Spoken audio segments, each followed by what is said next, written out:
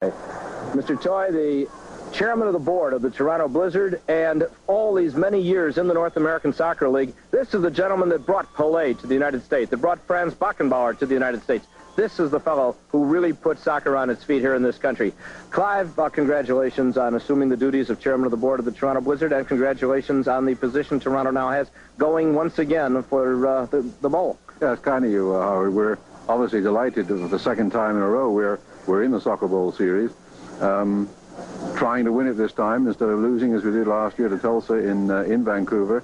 Disappointed, even though I'm talking in Comiskey Park, Chicago, disappointed that we're not playing Vancouver in Soccer Bowl because they're our natural rivals. We've had some pretty hot games with Vancouver. They don't like us in BC, and we don't like the Whitecaps too much in Ontario. So we had been looking forward to having the home game advantage with the Whitecaps. As it is, you and the people of the Sting messed that idea up by a tremendous victory in the semifinals. But it is good for us. We think we've built the core of a team which is going to stay together for a long, long time. We haven't made many changes over the past year or two. A lot of young players who obviously can only get better under good coaching. So we're looking forward to this as not only the second Soccer Bowl the Blizzard's in, but the second of many more to come. Welcome to Good Seats Still Available, a curious little podcast devoted to exploring what used to be in professional sports. Here's your host, Tim Hanlon. Hey there, everybody. What's new? How you doing? My name is Tim Hanlon, and this is, of course, Good Seats Still Available, that curious little podcast that is devoted to what used to be in professional sports. I appreciate tremendously your finding us here in the wild and woolly world of podcast land. We know how hard it is to find quality stuff out there, and we appreciate you finding us, downloading us, and of course, rating and reviewing us and subscribing to us, doing whatever you can to listen to and, of course, share and recommend this little show. We appreciate it very much, and we also appreciate you staying tuned for a tremendous and wonderful conversation with the legendary Soccer Hall of Famer Clive Toye, who you heard there in the intro being introduced in the courtesy of the Wayback Machine.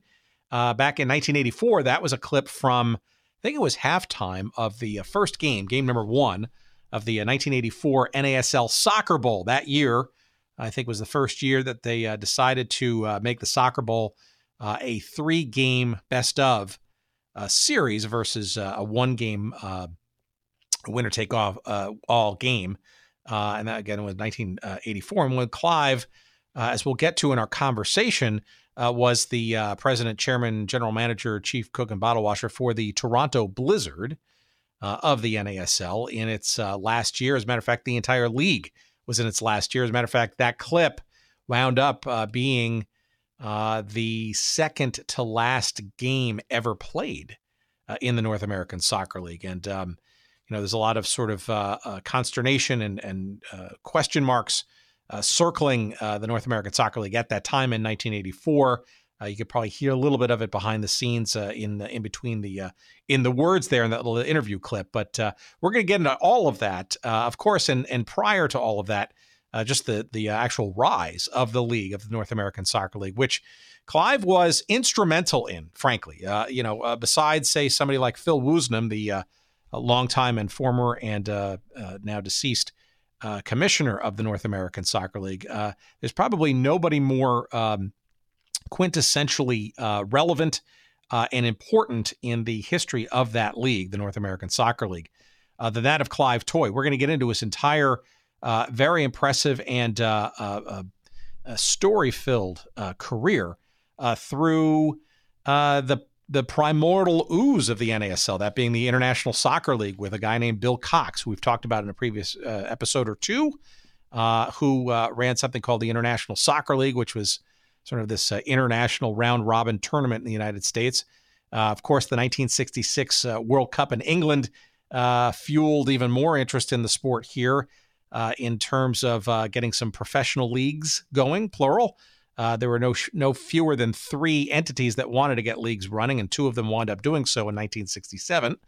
You're going to hear from Clive and his work with Bill Cox, as well as Mr. Cox's involvement in one of those two leagues, the NPSL, National Professional Soccer League. We've talked about that in a few episodes as well, and how that led to the NASL, which was sort of the repository of the two leagues that came together after a somewhat disastrous 1967, competing against each other to create at least one standalone league in 1968. And you're going to hear an amazing set of stories from Clive in our chat in a few minutes about sort of what sort of transpired there. As a matter of fact, it was basically the league on life support for a few years, and then slowly but surely through the efforts of Clive Toye, Phil Woosnam, and a handful of other long-term believers, Lamar Hunt, of course, and a few others, got the league back on its feet and then some into just an absolute crazy time in the latter part of the decade in the early 1980s. We get into all of that, not only the league, but the teams like the Baltimore Bays of the NPSL and then NASL, the New York Cosmos, which Clive Toye was essentially the architect of, at least until 1977 or so, when the team really was rocketing to the super stratosphere. The Chicago Sting makes an appearance for a couple of years, as well as the Toronto Blizzard, as we've mentioned before. A lot more to come in our conversation with the American Soccer Hall of Famer Clive Toye in just a couple of seconds. Please stay tuned for that. You're going to love it, I assure you. A couple of promotional friends and notes we want to share with you. We want to say hello again to our relatively new sponsors, oldschoolshirts.com. Our friends out of Cincinnati that have just an amazing array, and you're going to find a lot of North American Soccer League stuff in there. Maybe some NPSL jerseys and shirts and T-shirts, etc. as well. I don't know about jerseys, but shirts for sure. And it is the place to find just an amazing trove of shirts with all kinds of great logos and teams no longer with us, leagues, as well as just cool cultural stuff from decades past as well. You're just going to get lost in oldschoolshirts.com. And of course, when you find something you like, and you're going to find something, I'm pretty sure of that, use the promo code GOODSEATS at checkout and get 10% off of all of your purchases. Oldschoolshirts.com. Give it a try. Take a look. I guarantee you're going to find it really cool. And make sure you use that promo code GOODSEATS to get your 10% off all of your purchases. And once you're done there, I want you to point your browser, why don't you, to our friends also at sportshistorycollectibles.com. No relation, despite the similar sounding site. Sportshistorycollectibles.com, run by our friend Dean Mitchell out in San Diego, has just an amazing array of memorabilia. So from teams and leagues and nearly departed or dearly departed franchises no longer with us. So once you find that shirt or two to reminisce about the team or the league that you're missing desperately, why not go over to sportshistorycollectibles.com and find a few actual artifacts from said team? That could be press guides or bumper stickers or media guides. Occasionally there's some outerwear or shirts, but programs and yearbooks and you name it, pennants, all kinds of stuff. And there's new inventory almost every week, and it's beautifully photographed. Again, you will get lost there as well. sportshistorycollectibles.com. And of course, we got a promo code for you there too. And that is, can you believe it? Good Seats. Good Seats is the promo code for sportshistorycollectibles.com. Get 15% off all of your purchases, he says, there. That's sportshistorycollectibles.com. And we thank them for their sponsorship of our little show here as well. All right, let's segue right into our great conversation. This is one I've been anticipating for quite some time, and I was privileged to have some time to chat with the great, the legendary, and the very instrumental builder of much of the North American Soccer League through much of its history. Just about, he was pretty much there from the beginning to the end. His name is Clive Toye, and here's our conversation coming up. Maybe it would help the audience a bit to sort of give a little bit of background of Clive Toye before and then how he became ensnared in this American soccer thing. You mean with stupidity or ambition? I mean, which of those two would you prefer? Well, I sense it's a melange of the two. I was a journalist I started as a journalist when I was 17. In those days, once you'd had a decent education, you didn't waste your time going to college for 4 years. So I started as a journalist at the age of 17, became the chief sports writer of that newspaper, moved to a bigger one, became the chief football writer for the Daily Express, which at that time was the largest circulation newspaper in the English-speaking world, 4.5 million a day, syndicated from all over the world, from Vancouver to the South China Morning Post, and in the process was sent to all over the world to cover soccer, which included once in 61 being sent to North America. First time I'd been here. I'd been to Asia before. I was in the army in the Korean War, and I'd been all over Europe covering soccer. But this was my first trip to North America, and all kinds of stuff to cover. World Cup golf in Dorado Beach, Puerto Rico. 4 4-minute milers up at Harvard Stadium, world title fight, and a rather unimportant thing called the International Soccer League, which was put together by a fellow called Bill Cox, who during the war, I gather, had owned the Philadelphia baseball team and got chucked out of baseball for some misdemeanor. And Bill would invite teams from overseas into New York once a year to play this International Soccer League. He had a local team, the New York Americans, and on this occasion had two clubs from Britain, Kilmarnock from Scotland, Everton from England, and so I covered all of that. In the course of that, met Bill Cox, who said, one day we're going to have a professional league in America, build the game. Wonderful, I said. That's interesting. So I wrote 8 paragraphs about that on a quiet day when there was nothing else to write about. It was hardly, it seemed, the most important story of the year. And as the years passed by, Bill, very nice fellow, I got on with him very well. He used to come and see me in New York to ask me phone numbers for this team or that team that he was bringing over. And on one occasion, he turned up with another bunch of American guys who talked about, oh, yes, we want to start a professional league, etc. But with the World Cup coming up in England, 66, I wasn't too interested, although I did write some stories. And I wrote one story about the fact that Phil Woosnam, who was then a player with Aston Villa, Phil Woosnam had shown interest in going to America, and so there was a story in the paper. Woosnam was interested.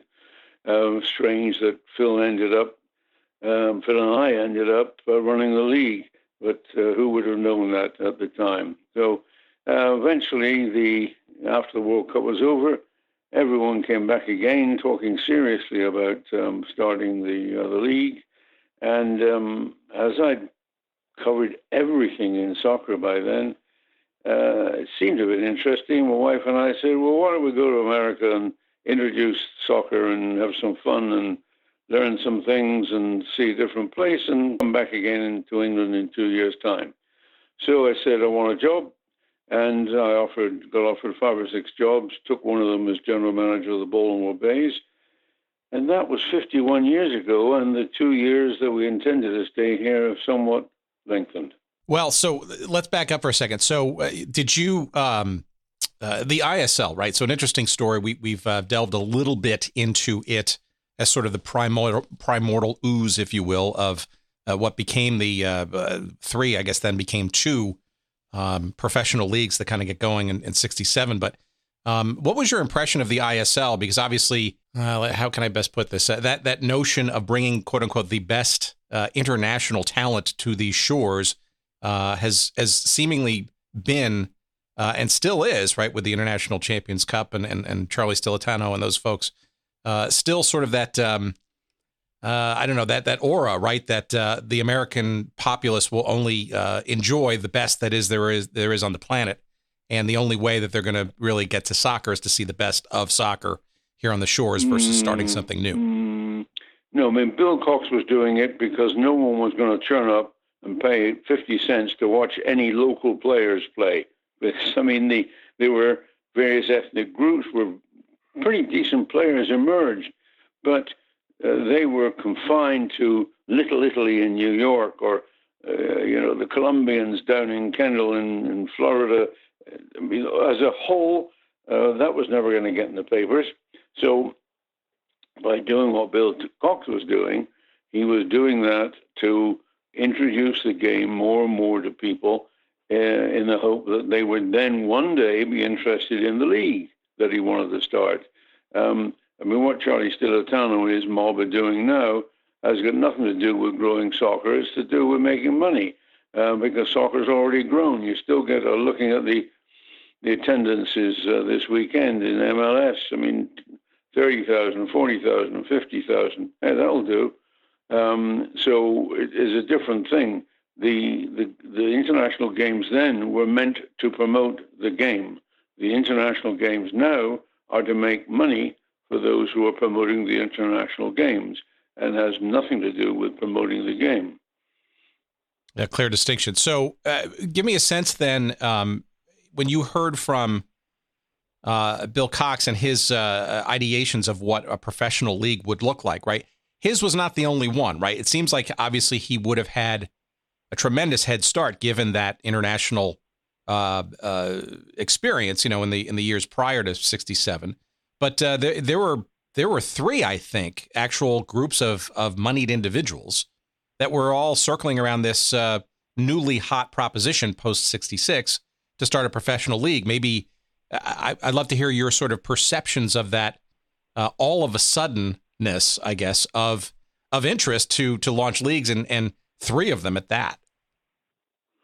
Well, there was the World Cup of '66. One game was televised, maybe more than one game, and I'm aware of the fact that there was some television, and there was a lot of publicity given to that game compared to the complete ignorance offered in the past. And the International Soccer League, I don't know what their crowds were, but even though I attended a number of their games, but they were respectable.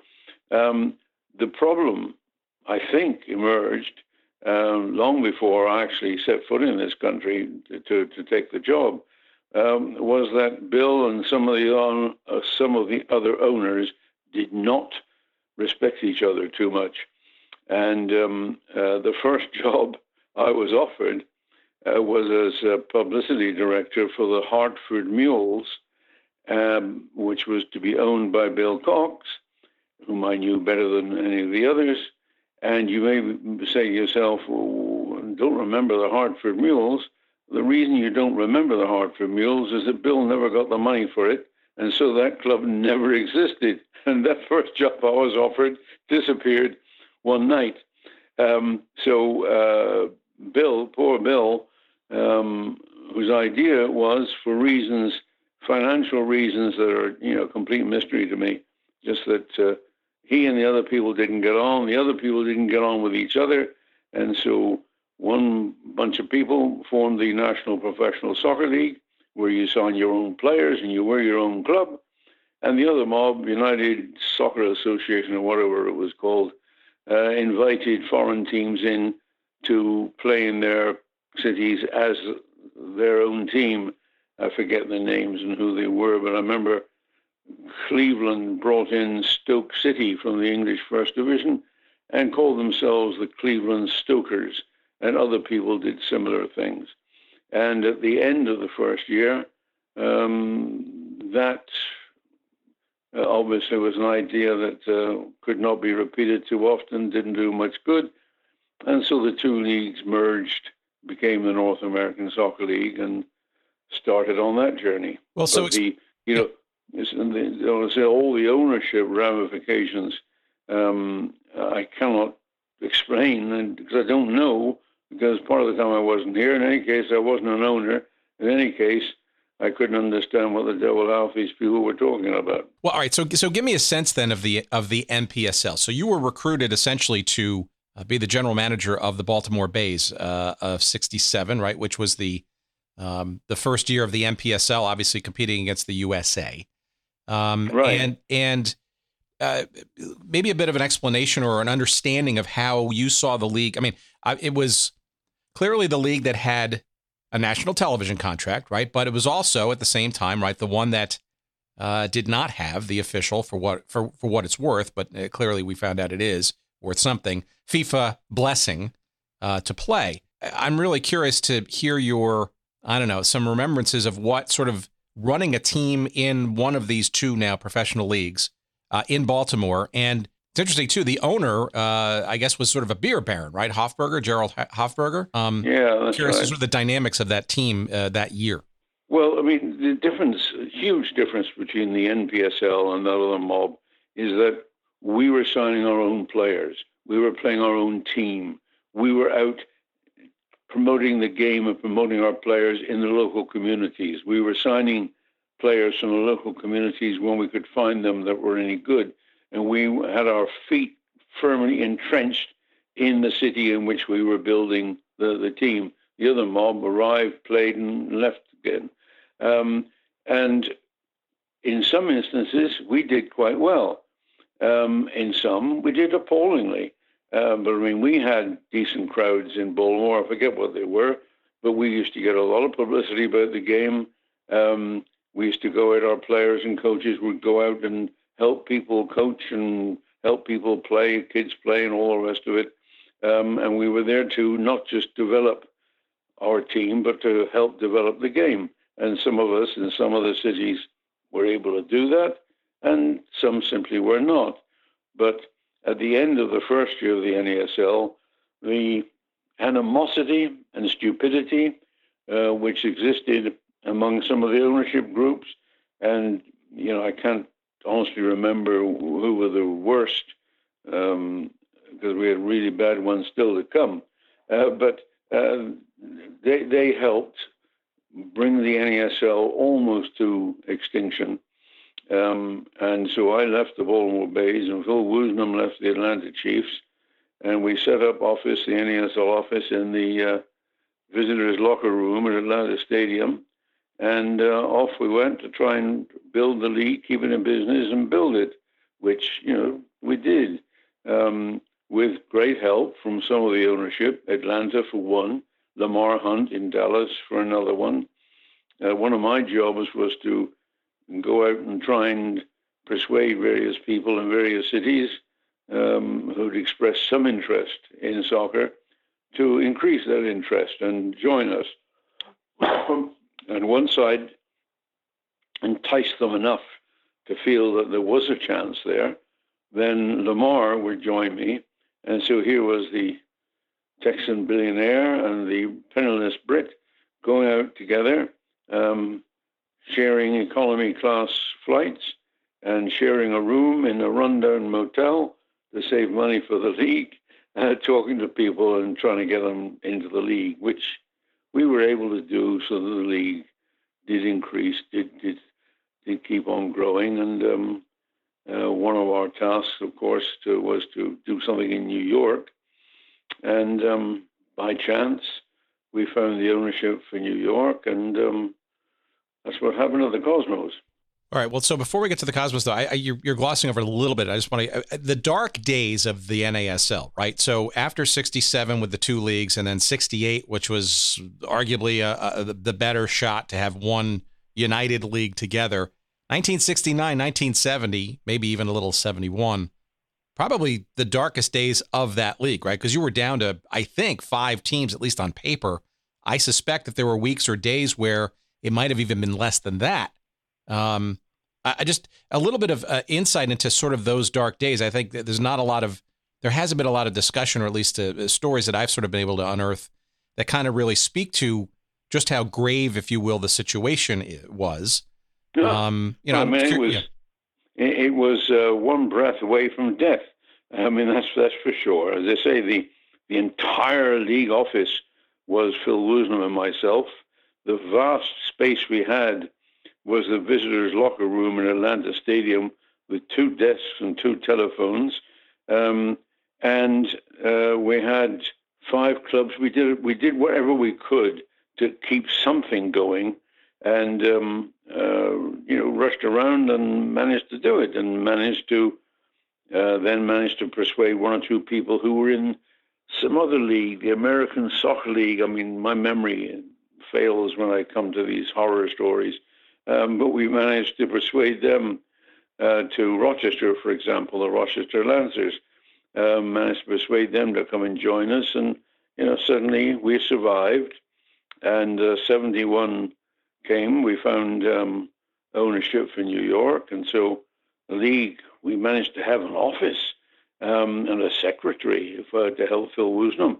And I left the league office and took over the New York task. Well, so the question before we get to New York. So, yeah, I guess the question is, why continue? What was the rationale behind when things were really quite dire, right? Because in many respects, right, you think about it, right? You if you think about this period of time, right, the United States has gone from a period where you had no fewer than 3 actual ownership groups looking to start and establish leagues, and 3 years later, literally, it would be hard to argue that felt or could feel like rejection, like the patient is rejecting the transplant, if you will, of the sport. No, you have to understand. No.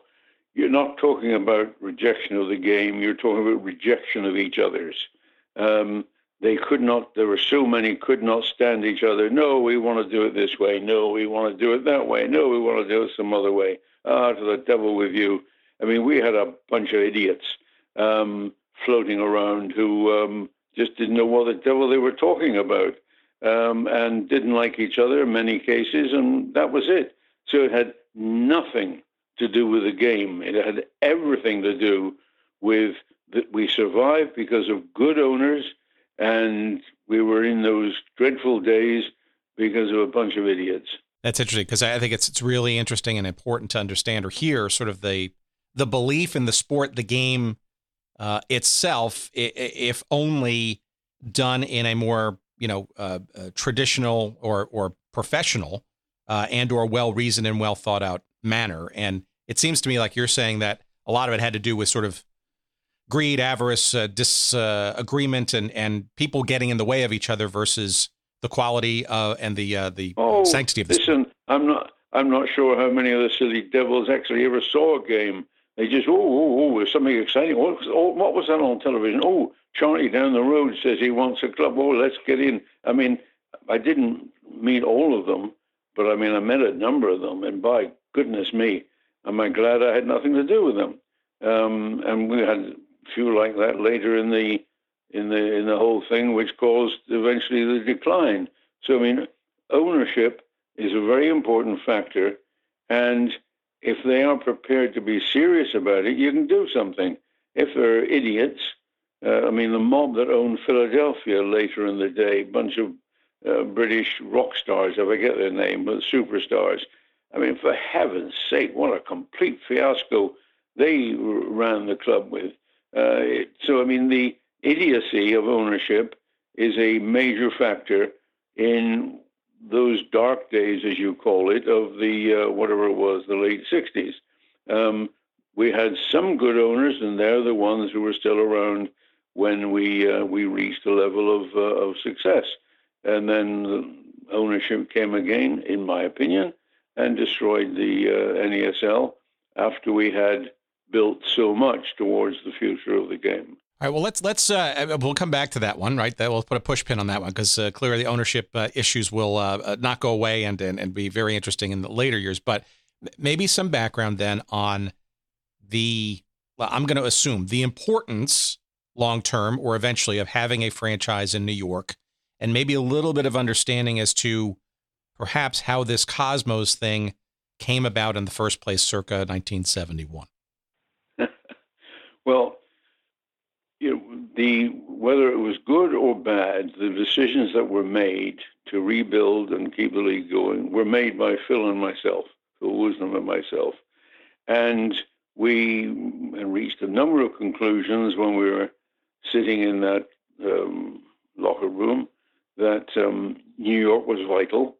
We had to find the right owners who had the right amount of money, and at least owners who had the right amount of money who would hire me to run the club, and that Phil would run the league, and that we needed to start to build to get the World Cup hosted in the United States, and we needed to get Pele. The two big things were the World Cup and Pele, starting with the growth of the league in New York, etc. So we worked on those things and found the ownership in New York completely by chance. I don't know if you remember the name David Frost, who was a big TV personality in the UK. Certainly. And also became so in the United States. I think he was big interviewing Richard Nixon, all kinds of stuff. Anyway, I used to do a lot of work on the BBC, including a talk show with David Frost. And I thought, well, he must have got some money. Let's go and I don't know any Americans. I don't know any American millionaires. So let me try David Frost. And his lawyer said, oh, he's interested, but he doesn't have that kind of money. You should speak to Nestle Erdogan. So I said, oh, yeah, who's Nestle Erdogan? So he explained that Nestle was music, Atlantic Records, and Warner Communications, and big soccer fan. And we said, okay, how do we pin him down? And by chance, Phil Woosner was went to the World Cup in Mexico in 70 and attended a number of functions. And one of the functions, he was introduced to Nestle Erdogan. So Phil, as I've said in my book, Phil didn't miss that open goal. He grabbed Nestle and talked to him, persuaded him. And before you know it, we had the ownership for New York. And before you know it, I was general manager of the New York, and we had to find a name, and I made myself unpopular with the owners because I came up with the name Cosmos. And Nestle and Ahmed, his brother in the music business, wanted to call the club the New York Blues, and I thought that had nothing to offer. And somebody else said, oh, get some publicity, call the team the New York Lovers, and have pink uniforms and whatever. And so I concocted a competition to name the club and forged some applicants and came up with the name Cosmos, which is the one that I wanted.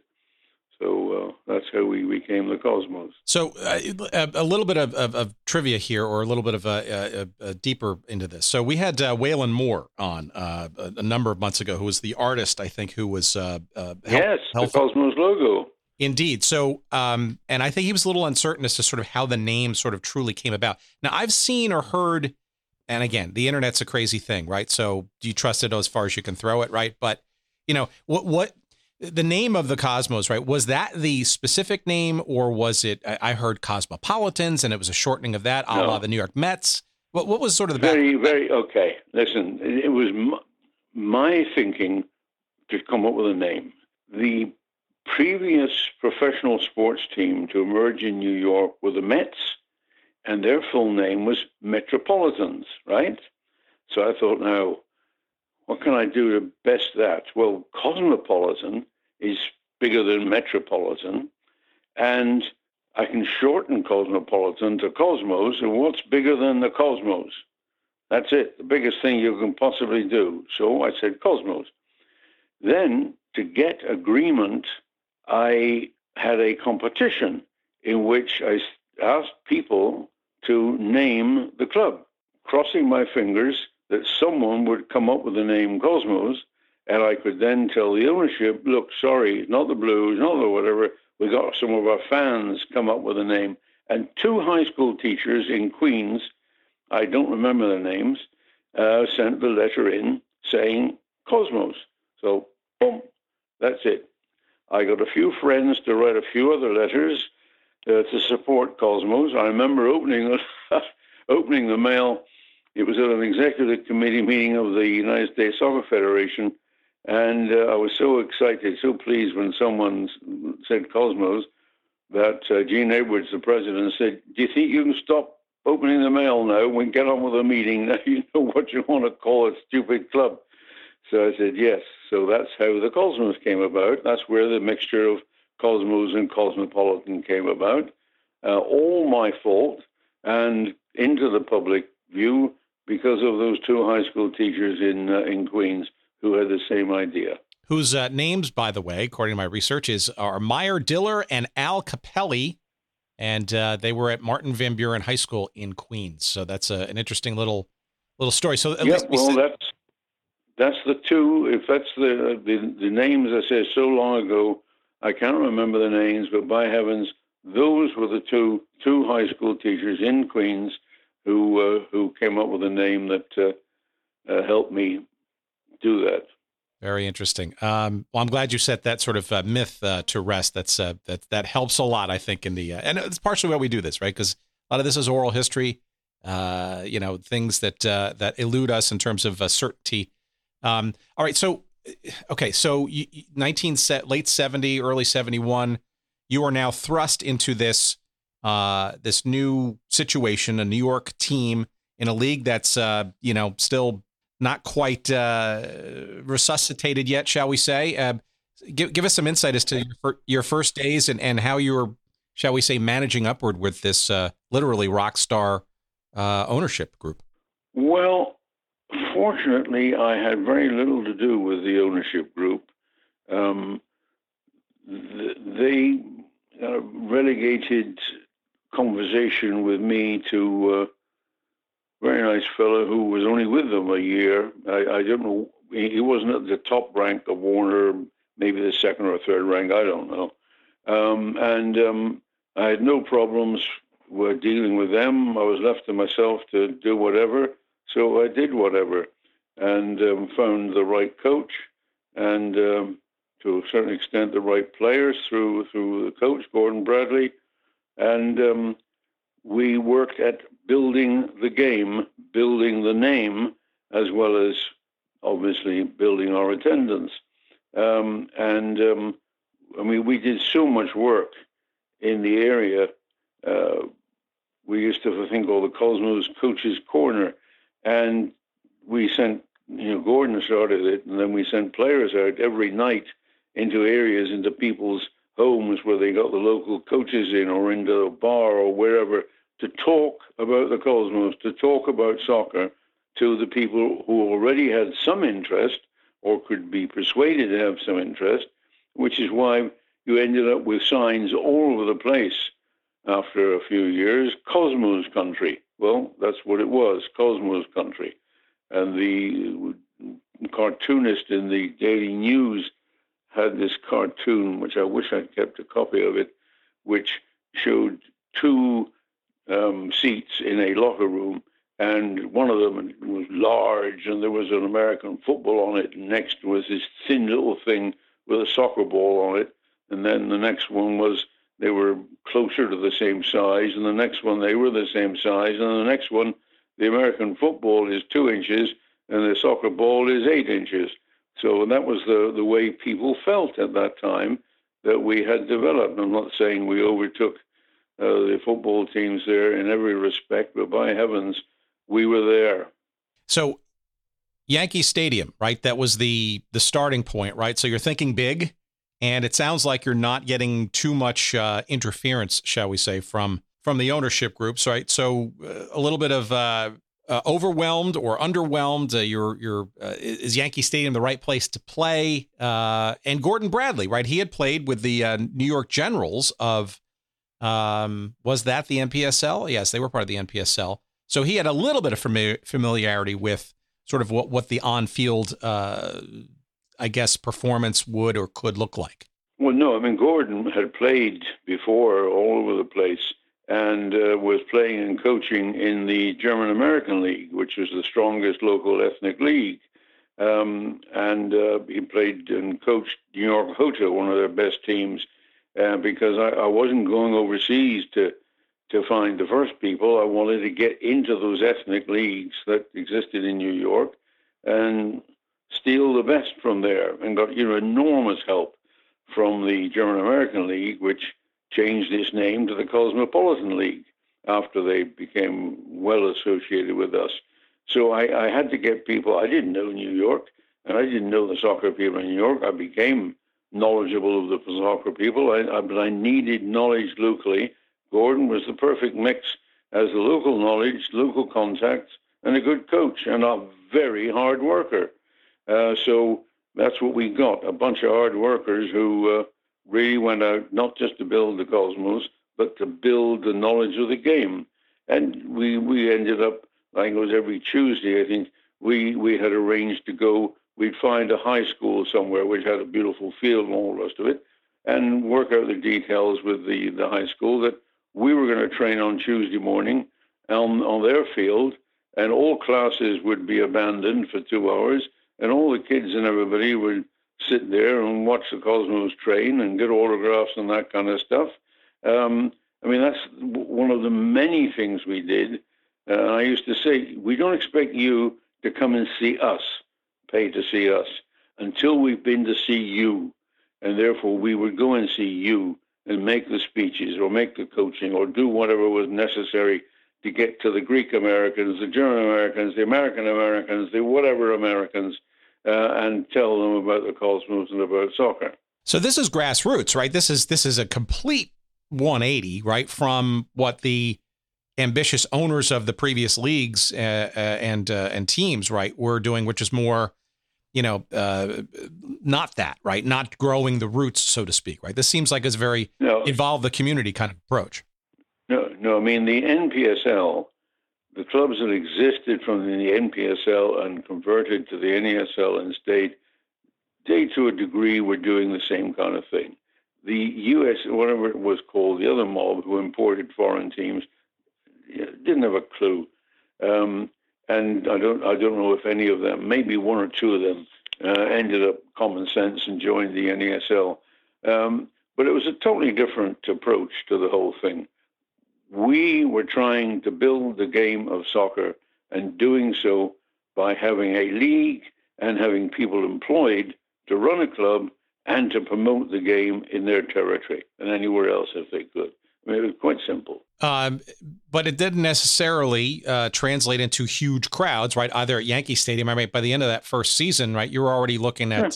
Well, listen, why would it translate into huge crowds? I mean, people were still saying, what's soccer? Oh, what's the World Cup? Oh, what's our national team?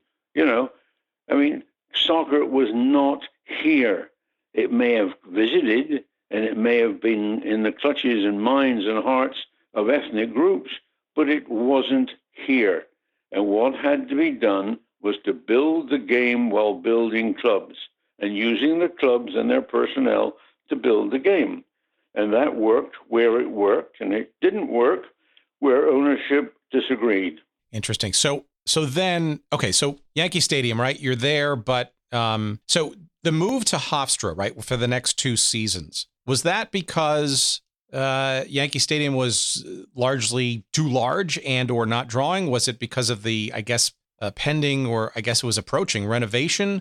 Or were you maybe sort of saying, look, maybe we need to take a step back and be a little bit more intimate, I guess, perhaps in our settings before we kind of grow bigger than continue to Yankee Stadium? No. The problem with Yankee Stadium was that they didn't want us playing if the field was wet. So therefore, there's a regulation. I forget what the time was for a Saturday or Sunday game, but if there's an evening kickoff at 7 o'clock, if it rained, they had the right to cancel the game any time up until 4 o'clock on the day we had a game kicking off at 7 o'clock. Now, how many seasons can you stick and doing that, knowing that people may be turning up and they turn up and find, oh, well, it isn't raining, but it was, and the Yankees said we can't play. I mean, a totally ridiculous thing, but there was no way of avoiding it because that was the first year, and then they kept on pushing that. So got to get out of Yankee Stadium. We're not playing at a blasted baseball field anymore. And Hofstra seemed the right place, stayed the right place until Giant Stadium was in the offing. And so I moved into Randall's Island then so that we were not trying to move all the way from Long Island to New Jersey, so to speak. And so that's when we played at Randall's Island, and that's when other things happened, including Pelé, and then Giant Stadium, and away we went. All right, so you're saying that the Giant Stadium thing was already a glint in your eye in the mid-'70s, even before you had moved to Downing Stadium from Hofstra. Well, I mean, I can't remember what the sequence was, but once I knew Giant Stadium was being built, then that was the place I knew we had to go. But I can't remember what day it was that I thought that, but it was bloody obvious, particularly Sonny Werblin, who was responsible for the place, had decided that the field would be wide enough for soccer, not like most American football stadiums, where their game is a narrower field, and so therefore we had to play on a narrower field. But Sonny Werblin had the idea that, there's going to be soccer crowds, so let's build Giant Stadium wide enough for a real full-size soccer field. And so with that knowledge as well, and the belief in my mind that we were going to have Pelé and big crowds, that was the obvious place to think about. All right, so let's get some sense of then as you're moving into Randall's Island and Downing Stadium, and I charitably, I was decrepit, but it was certainly not necessarily the highest order stadium. Obviously, it had some appeal, right? Because as did the WFL World Football League team, the New York Stars, right? See, at least it's close to Manhattan. It's interestingly located, somewhat centrally, but arguably very difficult to get to. Maybe some sense of those years, and then as part of that, this Pelé thing, because you've already mentioned the potential pursuit of him in the first place. But I get the sense that the idea of Pelé, right, especially one who has been here previous in years prior with lots of different Santos visits in international matches, ISL included, that this was almost perhaps part of the process, maybe even when the Cosmos was formed, that Pelé would ultimately at least be given a fair shot to be brought to the United States. Is that correct? No. Stupid or not, there are things that Phil and I decided had to happen, and we would do our best to make them happen. Getting the World Cup in the country was one thing. Getting Pelé playing in New York was another thing. So all those things were not just, what about this? We had it, we had it written down, so to speak. This is what we're going to do. And this is what we will try to do. And this is what we did. So it wasn't any question of, all right, well now, maybe we'll get Pelé, so maybe we should have a bigger stadium. The whole thing was the rubbish that Phil and I came up with in whatever years it was when we were running the league. And we had support for those ideas from some people, and we had laughter and ridicule from some people for those ideas, but those are the ideas that we had. And, good, bad, or indifferent, we are the ones who decided that's what we want to do, and that's what we will try and do. And I say the idea was that Phil would run the league and I would run New York, and we managed to make it work for a while. Well, look, in '74, right, the league actually was quite on the ascendance, right? I mean, you had teams out in San Jose, and you had Tampa Bay starting to come into play, and obviously some other markets. This is even before the arrival of Pelé, right? So there were clearly some green shoots going on across the league, if not necessarily New York proper per se, but it had to give you some hope that, that sticking to the game plan here and maybe adding in some of these pieces long dreamt, such as a Pelé, would perhaps grow to some real stature and size, given where you were a few years prior. Not would, perhaps, but would, of course. We were making progress, not in every single city, but very much making progress.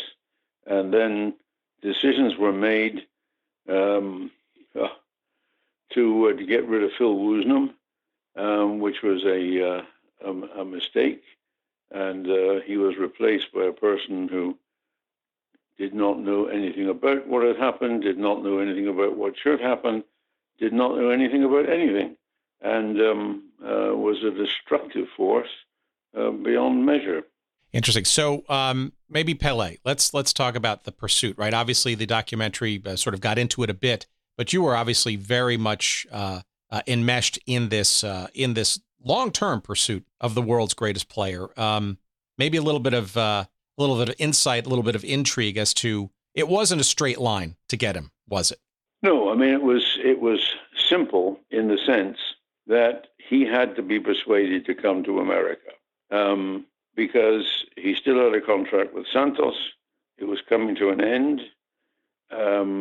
They, of course, would have pushed another contract in front of him. They were very sad that he was leaving. And Juventus in Italy and Real Madrid in Spain were both interested in him. And he didn't have an agent. And so if you wanted to talk about him, you talk to him about him. And so shortly after the Cosmos were founded, early 71, Brazil, or maybe in Santos, I forget, if it was the club or the national team, were playing in Kingston, Jamaica. And as that's a lot closer than Santos, I hopped on a plane down to Jamaica with Kurt Lamb, who was the general secretary of the federation then, very nice, helpful fellow, big soccer fan, who had known Pelé personally for some time. And I didn't know Pelé personally. I knew him. I'd seen him many times, but he didn't know me. And so Kurt went with me and introduced me, and I talked to Pelé in Kingston and said, we're building the game in America, and I want you, et cetera, et cetera. And as I found out afterwards, he said to Giroud Matzé, who was their physio and became Pelé's guide, you might say, what the devil is he talking about? Or words to that effect. So, but at least he knew me then. And then Santos played an exhibition game against America, or one of the teams from Cali in Colombia, Deportivo Cali, I think it was. And before the game, I went on the field with Pelé and retired the Cosmos number 10 shirt and gave him a Cosmos number 10 shirt and say, you'll wear this one day. And we had a big laugh. And from then on, I pestered him to death wherever I had the time to go and talk to him. And it got better and better as time went on. And we finally, in Brussels, he was playing in a testimonial game for Paul van Himst, the Belgian coach, national coach. And we finally got down to it where he said, okay, I will play. And so we signed a few rough pieces of paper. In fact, I pulled a piece of notepaper out from the drawer of the hotel, the GB Motor Inn in Brussels. And Pelé scrolled on it and signed it. And I said, okay, I'll meet you again in 2 weeks' time. He had to go somewhere for some other thing. And we agreed to meet in Rome a couple of weeks' time. And I went back home and got contracts, etc., and went back to Rome and got a bit further and went to Santos. I often think I should have bought a season ticket to get on the plane to Brazil, because I went there so many times. But altogether, then it was done. He agreed. We met in Bermuda and signed all the contracts. And 2 days later, caused chaos at Club 21 when we had the press conference. It was chaos. I've seen some footage and some snapshots of that. But yeah. Any memories of that? Because it seems like everybody in the world, literally and figuratively, for the press showed up. And although Pelé was a little late too, I think, right?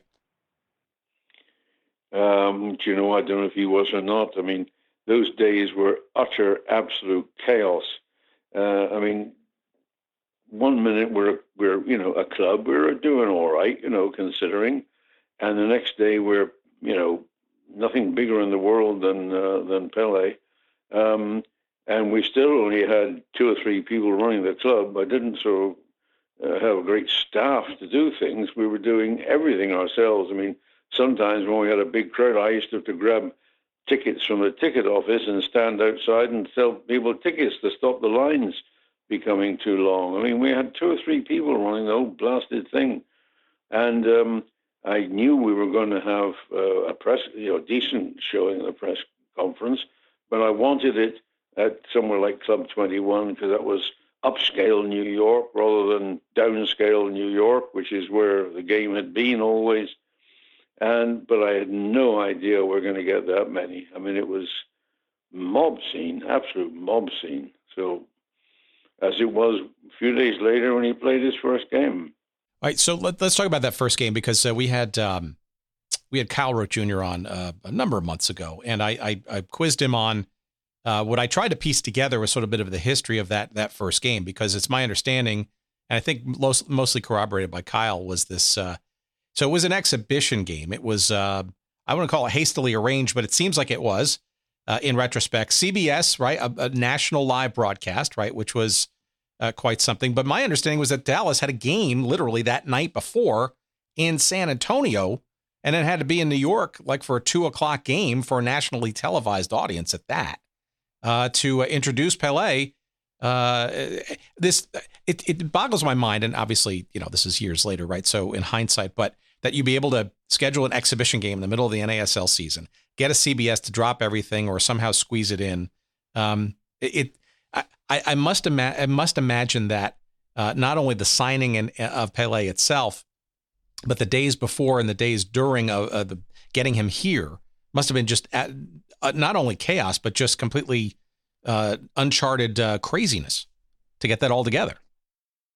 Well, I think that I probably worked about 48 hours a day in that period. Things had to be done. There was very few of us to do it, but we did it. And I don't recall Dallas having to play in San Antonio. I have no idea, but I do know that we didn't have a game that weekend. And with Pele, we had to have a game that weekend to start the whole process. And I arranged, Dallas agreed to play and did play. Within a day or so, not only did we get TV, but we had sponsors who wanted to put their signs on the field. They came out of the blue and had to negotiate those deals.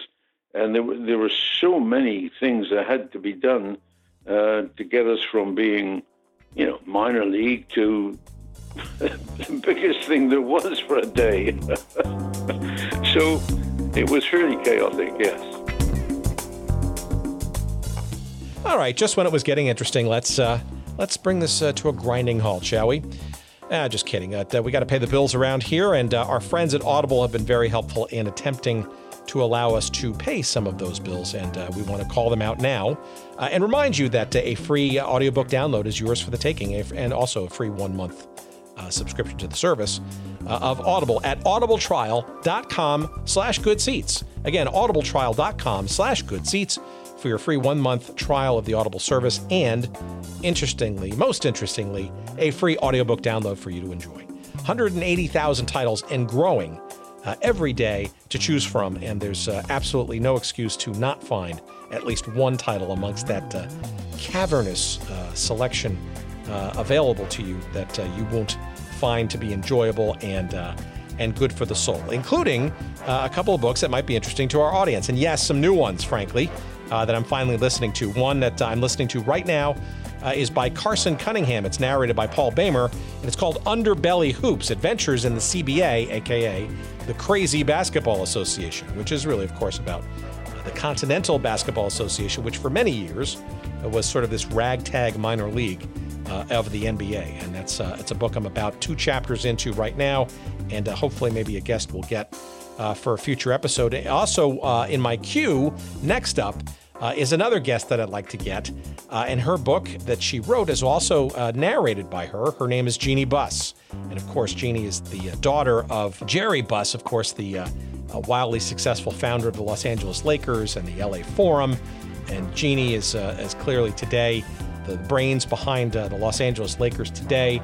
She and her brothers were active, of course, in things like, along with her father, World Team Tennis, the Major Indoor Soccer League with the LA Lasers, all kinds of stuff. So her book is next on my list. That's called Laker Girl, and that too is available on Audible. And again, it's one of the many thousands of titles that you can choose from when you go to audibletrial.com/goodseats. And again, you too can get your free audiobook download to give it a try, perhaps one of those 2, or perhaps one of the other 180,000 titles available to you as well. Give it a try, audibletrial.com/goodseats. Thanks for listening, and back to our conversation.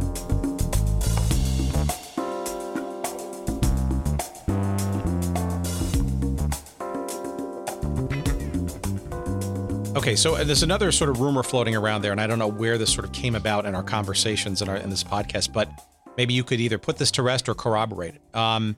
Was there, to your knowledge, any kind of sort of agreement amongst the league or the league clubs or owners to help subsidize this big contract of Pele's beyond what Warner Communications, the owner, was putting together? That is sort of a take one for the league kind of thing to help get Pele here and share the wealth, so to speak. It's quite simple. I did a deal with the league that if Pele played in their home game, I mean, if he was injured or whatever, it didn't count, but that we would get a percentage of the difference in their regular home gates and their gate for the Pele game. So, if somebody got 10,000 normally and 50,000 for Pele, we'd get, I think it was 15, could have been 10% or 15% of the difference of the gate revenue between their poor crowd and their Pele crowd. That's the help that we got to finance Pele. Interesting. So it wasn't a check ahead of time. It was a performance guarantee or percentage of the time he was with the. Yeah, the clubs, they agreed. Here's what we normally get, and here's what we got when you were there, and here's your percentage of it. Quite simple. At what point, when Pele sort of brings it, obviously, and a lot of people sort of look back and sort of say, well, it was an immediate, catalyst to, obviously success in crowds in New York, certainly, and the league itself. But it's true. I mean, you look at it, it's almost like a direct line. I mean, the attention and then the curiosity, right? It's almost overnight in that respect. At what point, I mean, this is by 76, you're back in Yankee Stadium, so you can accommodate some larger crowds. And then obviously you're on your way to Giant Stadium circa 77. But at what point did you and Steve Ross, the Erteguns, the management, overall everybody involved with the team, it feels to me like it was an inflection point of some substance, right? That also begat the notion, the idea that Pele probably the beginning of this pursuit of quality talent, not the end of it. There came a major difference of opinion.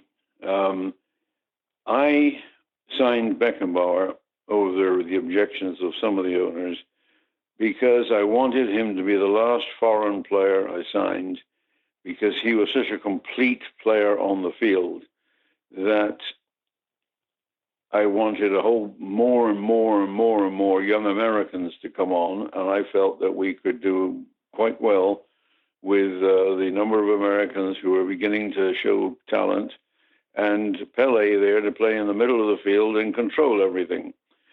But the signing then at the urging of Steve Ross, the signing of Quinaglia, and then somebody else wanted, that's right, the Erteguns wanted a Turkish player, and so we ended up signing Turkish goalkeeper and had a mass of limousines leading 75 Rockefeller Plaza with ownership and everybody on board, going down to the helicopter port and flying by helicopter across the Giant Stadium to discuss the goalkeeper situation, the Turkish guy or Shep Messing, should he play on this weekend? And we wanted Shep Messing the whole time, and most of the time Gordon Bradley and I won. But the owners were getting, because of the success, were getting more and more interested and more involved and more stupid. So that was that.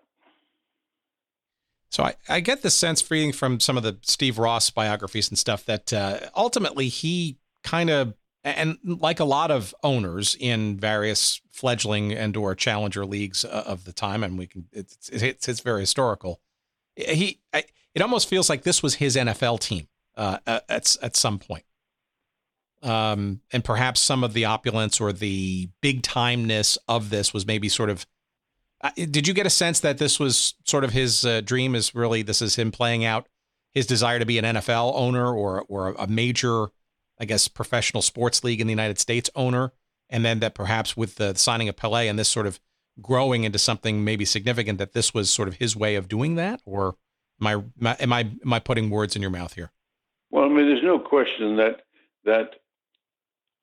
he suddenly wanted to be prominent in whatever was happening. I mean, I recall him when we moved to Giant Stadium, which he didn't want because there was no subway to Giant Stadium, he said.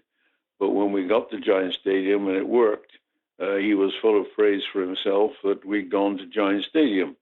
So, we had a bunch of owners who sort of were in the background, but suddenly wanted to be in the foreground.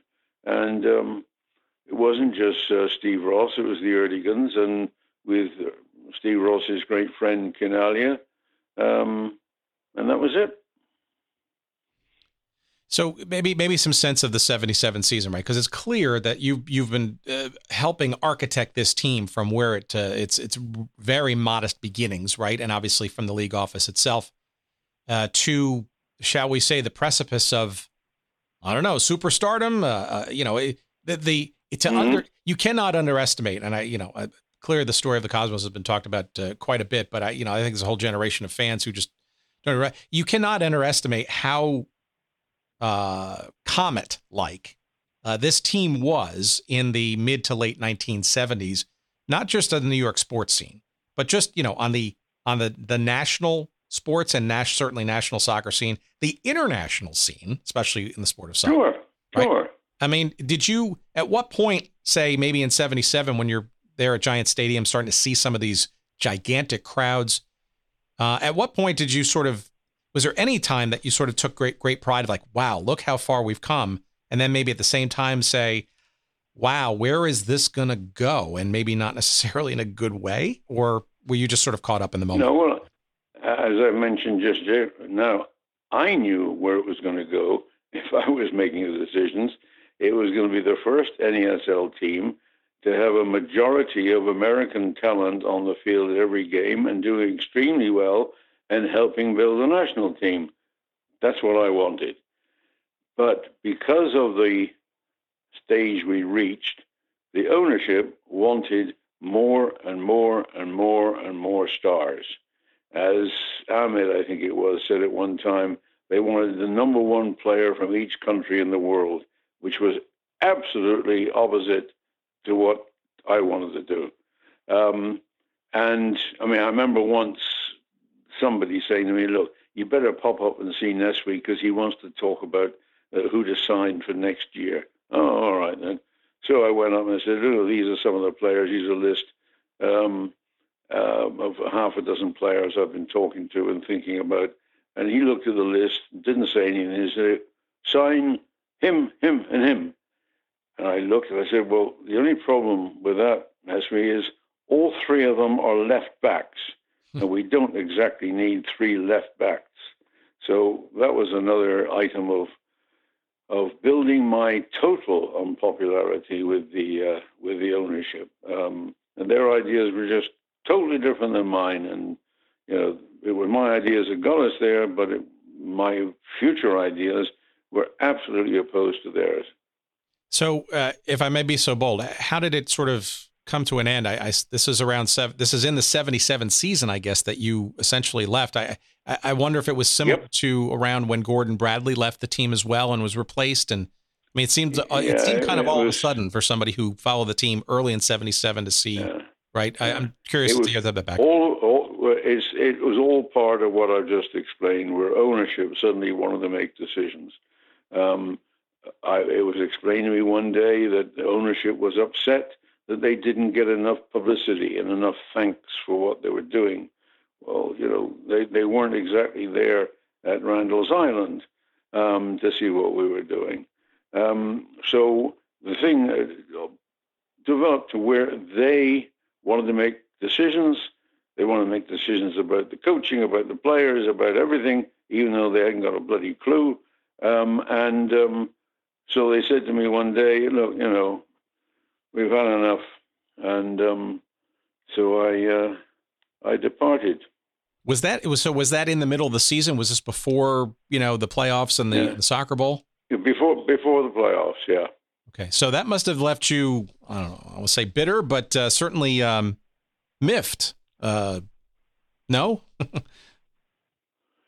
Well,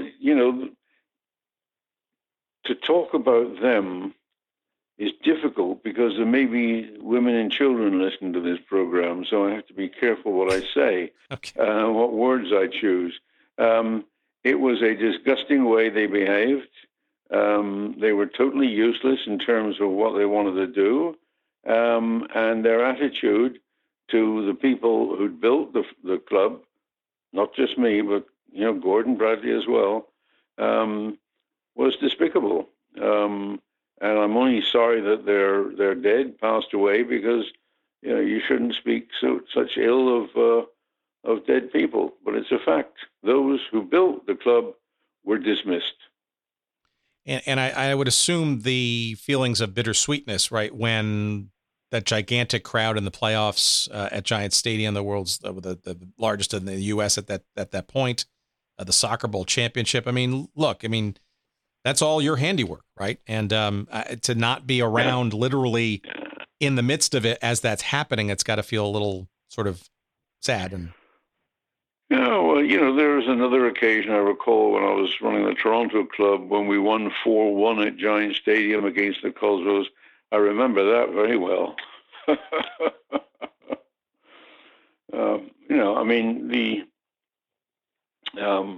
Chicago, we reached Soccer Bowl once, if not once.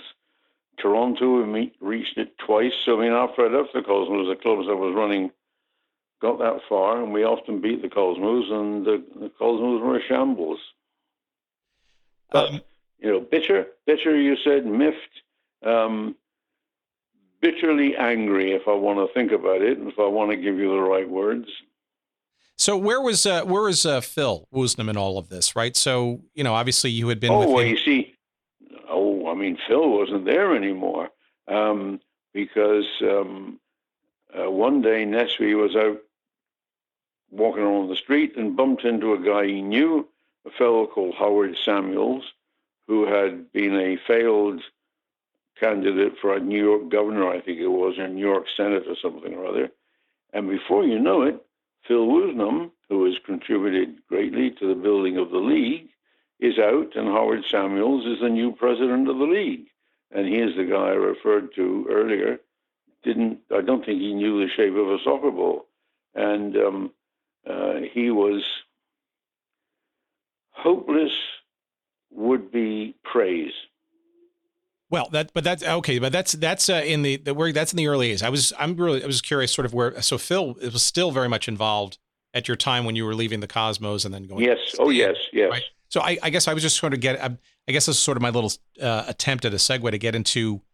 So it seems to me that maybe obviously the relationship with Phil and you were strong, obviously from the earliest days. But I guess when you were, shall we say, departing the Cosmos, what was Phil's opinion about that move, or was he now possibly, my interpretation, correct me if I'm wrong, perhaps getting, shall we say, caught up in the success of this too, not unlike, say, the Cosmos? No, Phil thought it was ridiculous. Okay. But there was nothing he could do about it, and he was starting to get lots of problems that hasn't existed before, and it was only 5 minutes before I started getting offers to run other clubs. So, Phil didn't get involved. I didn't ask Phil to get involved, and he couldn't have done anything if he did get involved. How did the sting come about? What obviously you would be perceived to being a very hot, I would argue, commodity, given what you had done from the earliest days, building up what was arguably now maybe the most, certainly the glamour club, or the beginnings of the glamour club of the NASL. I suspect Lee Stern probably saw you from afar. And how did that Chicago Sting relationship come about for Lee, I knew Lee quite well because, I was on all kinds of committees and Lee was, and so we'd met and we'd had arguments and whatever, but I, met him scores of times and he just gave me a call and said, what about it? And so that's what happened. And what of the Sting? Very interesting. Lee is on our list. We've been touching base with his folks, and hopefully we're going to have him on an episode in the coming weeks. But was this so 78, 79? Were you splitting time between Wrigley Field and Comiskey, or had you been at Soldier Field? Oh, that different market, right? That was dreadful when we had to play playing two stadiums the same season. That was awful. The hiring Willie Roy as a coach was one of the few good decisions I made in Chicago. He did a good job, recruited some good players. But got two stadiums, plus then we were, because of somebody else in the league, we were going to have indoor soccer as well, or did have indoor soccer. And the Sting were going to play in some beautiful brand new arena. And something went wrong with the arena. It fell down or couldn't be used. And so there was another playing problem for the Sting, and I just couldn't stand it. So I let Lee carry on and ended up a few weeks later taking the Toronto job, which was a bit easier. But funny thing is that about last year, I got an email from Lee saying that he'd just come across some Sting tickets from when I was running the club, and that they were $1 for kids and $3 for adults. And how did I expect to fill Soldier Field charging such huge, horrendous prices for a Sting game? So I replied and said, well, as you haven't paid, that's what you're fired. So as I replied and said, as you haven't paid me since 1979, that's about $30 million you owe me. And so he replied and said, no problem, I'll wire it as soon as I find out how much of your expenses went on Cuban cigars. Well, we had a good laugh at that. Before we leave the Sting, because 79 obviously was a pretty successful season. It seemed to me that the Sting kind of really became one of the better sides in the league. Yep. And you cannot argue that, the Sting certainly, Lee Stern had been with that team. He's probably the longest lasting owners, right? And to what financial detriment, right? But it's certainly, now living in Chicago as I do now, it is amazing to me how many people have fond memories, even if they weren't alive at the time, of this club. It was the logo, or people like, Coach Willie Roy or Karl-Heinz Granitza. Certainly, I suspect you were part of that, him coming to that franchise, et cetera. Yeah. Well, that's good. We did a decent job there in a couple of years that I was there, and they carried on doing a decent job. So that's the way it went with several clubs. All right. How does Toronto happen? And I'm really curious because by 1980, when you joined them as president, general manager, I don't know what the official title was, but the head honcho. Whatever. Toronto has at the time had a very interesting and somewhat torturous history with the NASL, right? Because, when they won the championship in 76, right, they were known as the Toronto Metros Croatia. Sure. Which I'm sure was based on my readings, was something that Phil was in particular not too happy about, having sort of that ethnic relationship, but it was kind of a lifeline for that club to keep it there in the city at that time, which he needed, right? That's right. And suddenly, out of the blue, I had nothing to do with it, that I can recall. Out of the blue came these TV people. I should remember their names, but I don't.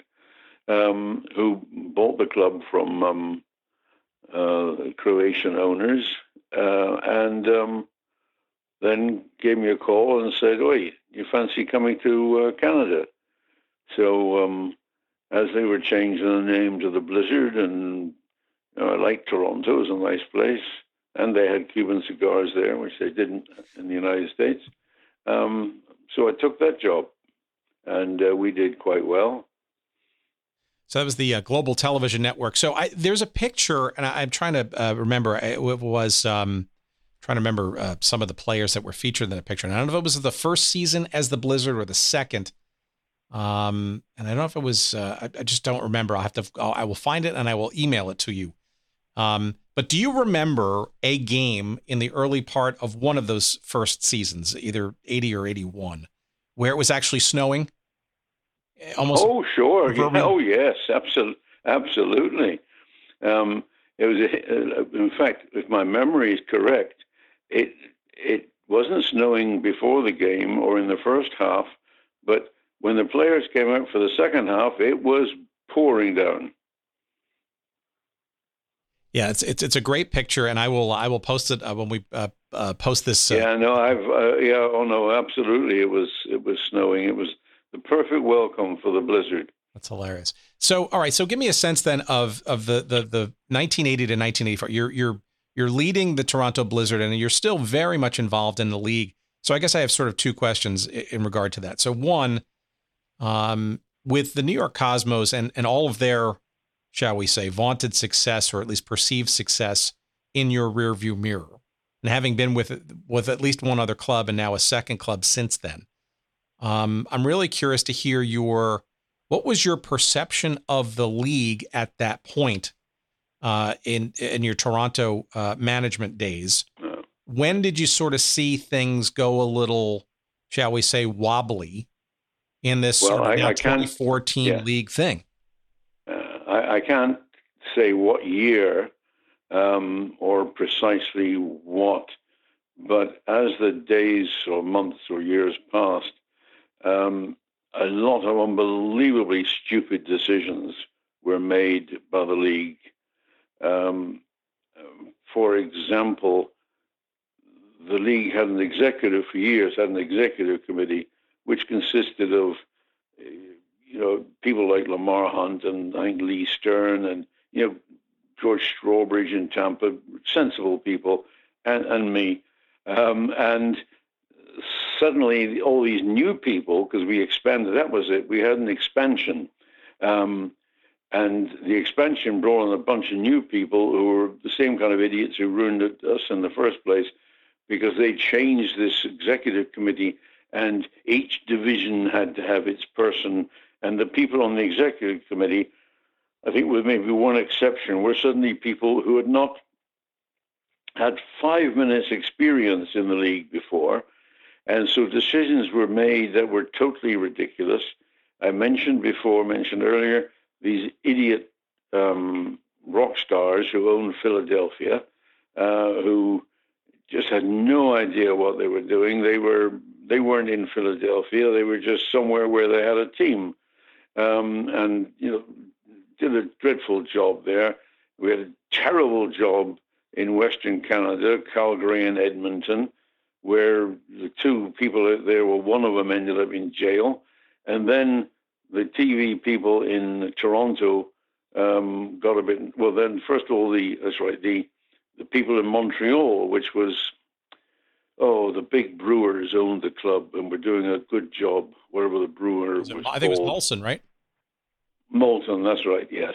And they quit because of the idiocy of a decision that Howard Samuels made, and they were so perturbed at the way it was made so casually that they quit.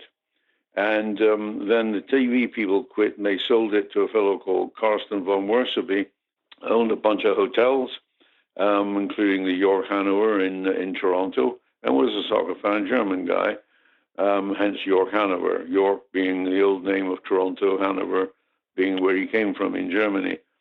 And we were doing okay, but then he got into terrible trouble. Business dealings in Bermuda and Germany and all kinds of places, and was I'm not sure if he ended up prosecuted or not, but it was bad days for him. And at that same time, the league was finding the stupidity of its expansion, because some of the expansion guys, like the idiots in Western Canada, were ruining things, and some of the good guys, like I say, Molson in Montreal, decided they didn't want to do business with idiots, stay in business with people who were doing everything wrong. So the league started to fall to pieces again. And I had forgotten until you raised this subject. There was a meeting, I don't know which year it was now, but it's easy to find out, the year in which the league expanded to maybe 22 teams or something like that. Yeah, 78, they went to 24 teams from, I guess it was 18. 24 teams. Yeah. Okay, that's it. That was the expansion, which some of us were totally against, but we lost the vote, and they went to 24, and that was the beginning of the end. So why the haste to add 6 teams in 1 year? I'm assuming, actually, and I think I've heard this, and maybe it's just one answer of a bunch, right? But television and the pursuit of such, right? That sort of having a bigger footprint to attract television versus 18 teams in 77? Well, it may have been also the fact that the new teams were having to cough up money to join, franchise fees. There you go. I forget, a few million, and so it was a share. Some people wanted to share. And I do recall, unfortunately, the meeting in which the decision was made, that Steve Ross turned up for the first league meeting he never attended and spoke vociferously and endlessly about the need to expand and all the rest of it, and that's what happened. I say, and then with the executive committee being changed, the whole and Samuels eventually coming in whenever it was to take over from Woosnam, there was basically no one left at the decision-making level who had the faintest idea what they were talking about. So let me understand a little bit more about, and unfortunately Phil's no longer with us to hear this, and I wish I had had the opportunity in this podcast back when I first met him during the 35-year anniversary of the NASL at the old Soccer Hall of Fame in Oneonta. I did get to meet him, but would have loved to have asked him this question. From your perception, right, you're obviously very, very much involved in not only the Toronto team, but still the league operations. Maybe a little bit of you sort of give a little bit of background, but sort of what were maybe the events or the situation that sort of led to Phil's ouster and the replacement with this admittedly non-soccer guy? Did anything in particular precipitate it besides sort of the bigger issues? And when did it sort of happen and maybe why at that point? Was it 81, 82? I forget. I honestly don't remember the specific happenings or the specific reasons. It was all part and parcel, I would say, of what had been going on, that those new to the whole thing were now making the decisions, and those who had brought the league and the game to that level were not wanted anymore. And it was commonplace. Well, but with that, though, the soul of the entire league, right? You arguably you were a microcosm of that back in 77 when you left the Cosmos, right? It's sort of, you're responsible for basically bringing the team to that level of success, and then potentially what it goes to further, right? Phil, this is probably even a grander vision of that, right? Because without obviously a Phil Woosnam in the darkest days of this league way back when, you wouldn't even be at this arguably higher order problem of too many franchises and national television issues and that kind of stuff. I just came across some old pieces of paper a while ago, back from 1969, when Phil and I were, as I said before, in the league office. Both of which I wrote. One was this. I wrote it because in one case I was the chairman of the publicity committee of the federation. We didn't have a committee, but I was chairman of it. And we had a meeting, Phil and Gene Edwards and whoever else was around at the time, and we decided that we were, Phil and I pushed for it, and everyone agreed we would fight over the years to get the World Cup. So that was written in 1969. Same year, I ended up writing, with input from Phil and other people, the long-range plan for the league. What we would do is several pages long, how we would develop the game and do this and do this and do this and do this. So much of the time that Phil and I were there, we were discussing things with owners like Lamar Hunt and Bob Herman and a few others who had gone through that ridiculous early stage in some respects. Then we were talking utter nonsense as to what we were going to do in the future. And so there was that relatively clear plan as to where we're going to go until the expansion. And in fact, those who voted for the expansion, that's right. I remember, we wanted to kick some of them out of the league, but instead of that, they voted for the expansion. And so that was helping the thing on its way. But both, in my opinion, the advance from nothing to something's fairly important came about because of the plans that we had at the beginning and the support there was from a bunch of good owners, and that the whole thing almost failed to begin with and flopped at the end was because of idiot owners. And I exclude from that people like Strawbridge and Stern and Bob Herman and Lamar Hunt and Walt Daggett and some of the others whose names escape me now. But there were a bunch of very good people. May always have differences of agreement, but they were genuine people, wanted to do a genuine thing in their cities. But some rubbish. So speak to me about Howard Samuels and sort of the last days of the league, because obviously, I want to get a sense of sort of, you mentioned, his enormous unqualifications, I guess, for being a soccer league commissioner and then some, but maybe a little bit of, but it's also, I think it gives me, it sort of seems like a very descriptive coda, perhaps, of the league itself in its last year and days, right? Because at the end of everything, who did they turn to once Howard died somewhat unexpectedly? It was you, right? Pretty much to kind of, pick up the pieces and see what was left if anything to go forward. So the league was already dead.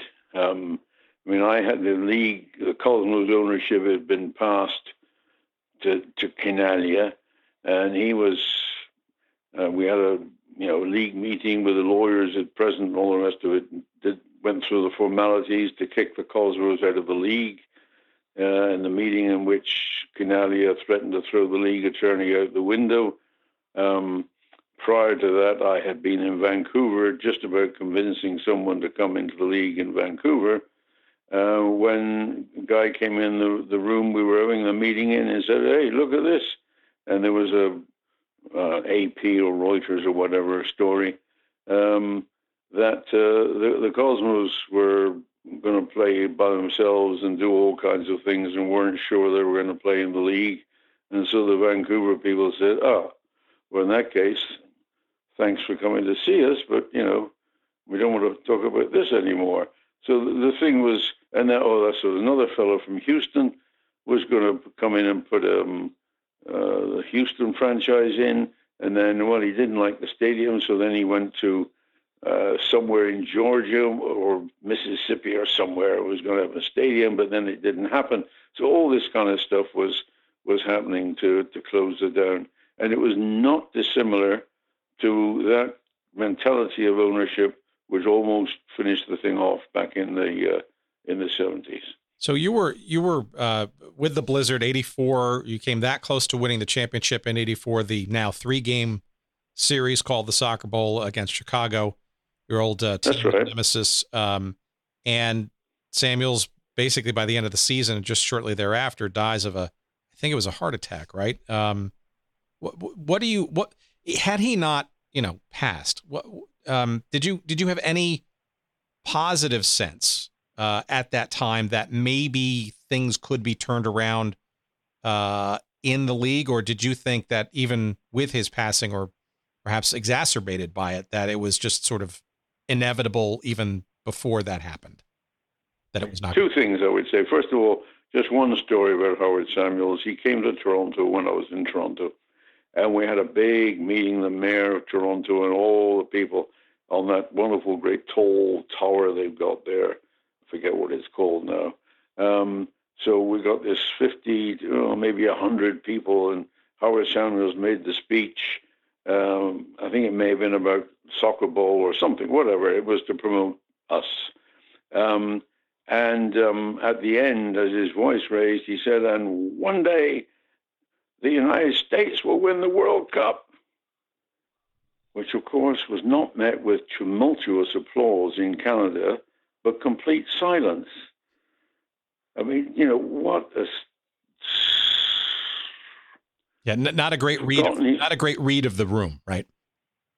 I mean, just awful. People were looking around saying, "Who's this stupid idiot? If he doesn't know what bloody country he's in." So I mean, it was reported widely that he'd told everyone in Canada that the United States was going to win the World Cup one day. That did a lot of good. And your question about did I have a feeling things were going?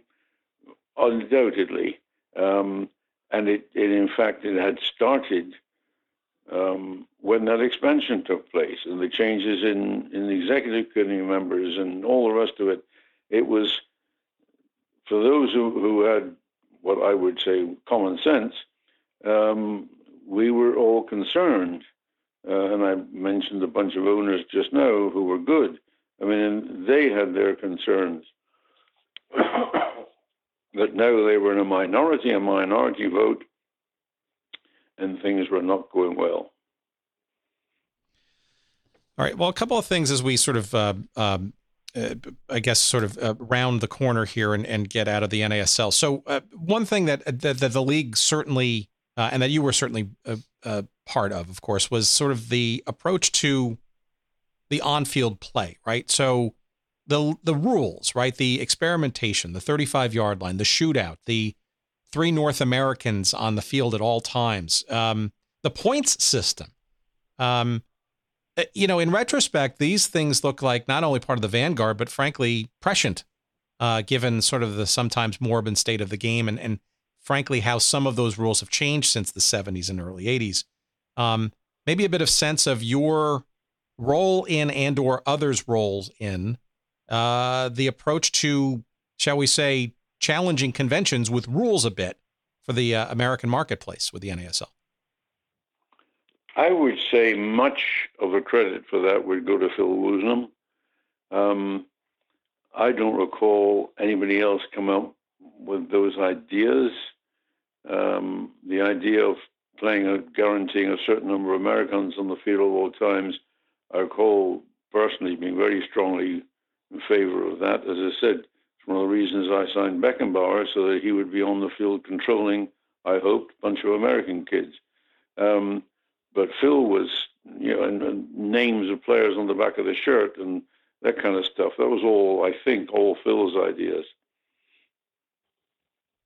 You think, though, the rules, though, that was helpful, though. I look at the point system, and you'd think maybe today that some of the games in some of the international leagues could benefit from 35-yard line. Probably a bit more controversial, right? You can make the argument there, but the point system where you're rewarding some attacking soccer play, it seems like that was a good thing that helped make the sport a little bit more, shall we say, dynamic, perhaps for the unwashed American audiences. Yeah, sure. I mean, it didn't hurt at all.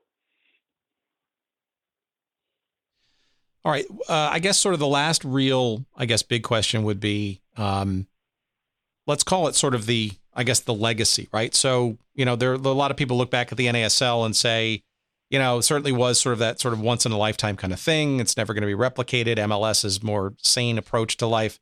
But frankly, I think there's a lot more people who would sort of say, without the NASL, there wouldn't be whatever there is today, Major League Soccer, a potentially competitive U.S. national team. The World Cup, we didn't even talk about that. Maybe we could just start there and then go to your sort of your legacy sort of answer. Without the NASL, yep. One thing that wouldn't be taking place for sure is this conversation. And another thing that wouldn't be taking place is your conversation with anybody else about the game of soccer. The NASL did it, and I don't mean to say I did it, or Phil Woosnam did it. The NASL, with its collective work, some of it good, some of it brilliant, some of it not so good, some of it terrible, changed the entire picture. From literally when we started, people would say, "Oh, soccer, what's soccer? Oh, what's that, like kickball, is it? You play? No, I didn't know that. And what's the World Cup? And what's a national team? And, why are you doing this? Do they play this anywhere else?" I mean, we were communist midgets, according to a newspaper I think it was in San Francisco, intruding into the American game. In Baltimore, I remember being asked by, I forget his name now, with one of the big Baltimore newspapers, when we reached the championship game in '67, playing Oakland in the final. He said, "So if you beat Oakland, you'll be world champions, right?" So I said, "Well, no, because there are so many other countries where soccer is played, and we would only be champions of this league. Not like a team in the NFL is world champion, or Major League Baseball is world champion, or the NBA is world champion, because nobody else plays those bloody games. But everyone plays our game, and so we won't be world champions." I mean, that was the kind of mentality that existed. So it was from almost zero. I said the only place the game existed then was in little narrow ethnic groups in various cities. It existed in St. Louis. It existed in Annapolis. The Naval Academy in Annapolis had a soccer team, and Glenn Warner, their coach, was known because he was the only soccer coach in Maryland. I mean, it was nothing around. So if it hadn't been for the NASL, there'd still be nothing around.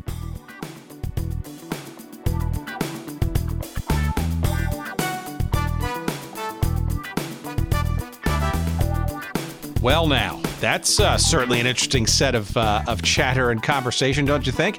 Not one to mince words, and certainly a legendary career in the building and the shaping of the professional soccer game in this country with Clive Toye, who we thank tremendously for being a guest. And of course, if you want to go deeper into some of the things that we proverbially just scratched the surface on, the book you need to get is called A Kick in the Grass, The Slow Rise and Quick Demise of the NASL. Came out in 2006. It's published by our friends at St. Johann Press. And believe me when I say in this 170, almost 180 pages or so, it's chock full of stuff. It's chock full of great stories, anecdotes, some eyebrow-raising tales, a number of very interesting and hard to find, if not impossible to find, photography and knickknacks and things from the career of Clive Toye during the North American Soccer League, and I highly recommend it. You should also check out Clive's other books, Anywhere in the World, which came out in 2015, also in St. Johann Press, which is a look into the international lens, if you will, of the game and where it is today and kind of how it got there.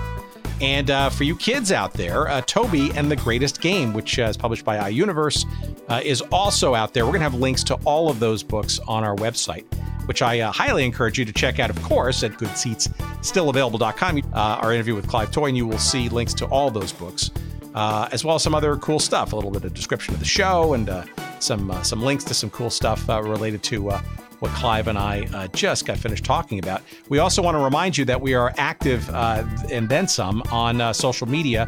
Feel free to follow us there, too, will you? On Twitter, you'll find us at Good Seats Still. On Instagram, you'll find us at Good Seats Still Available. You can like us on Facebook. And if you want to send us some email, by all means do that. We're at hello@goodseatsstillavailable.com. And again, if you go to the website, you'll also be able to sign up for our weekly newsletter and find out all kinds of other good stuff, see our old episodes, etc. So by all means do that. And once again, we, of course, we could not do this without the good work and the kind graces of our friend Jerry Payne and his friends at Podfly Productions. That's podfly.net. get your podcasting needs served there, will you? And we thank them and him, as always, for the great production work that he and they do. All right, I'm done. Thank you so much for listening. It's been a pleasure, and I appreciate your listening, and hopefully we'll hear you or see you or talk to you again in the very near future. Take care, everybody.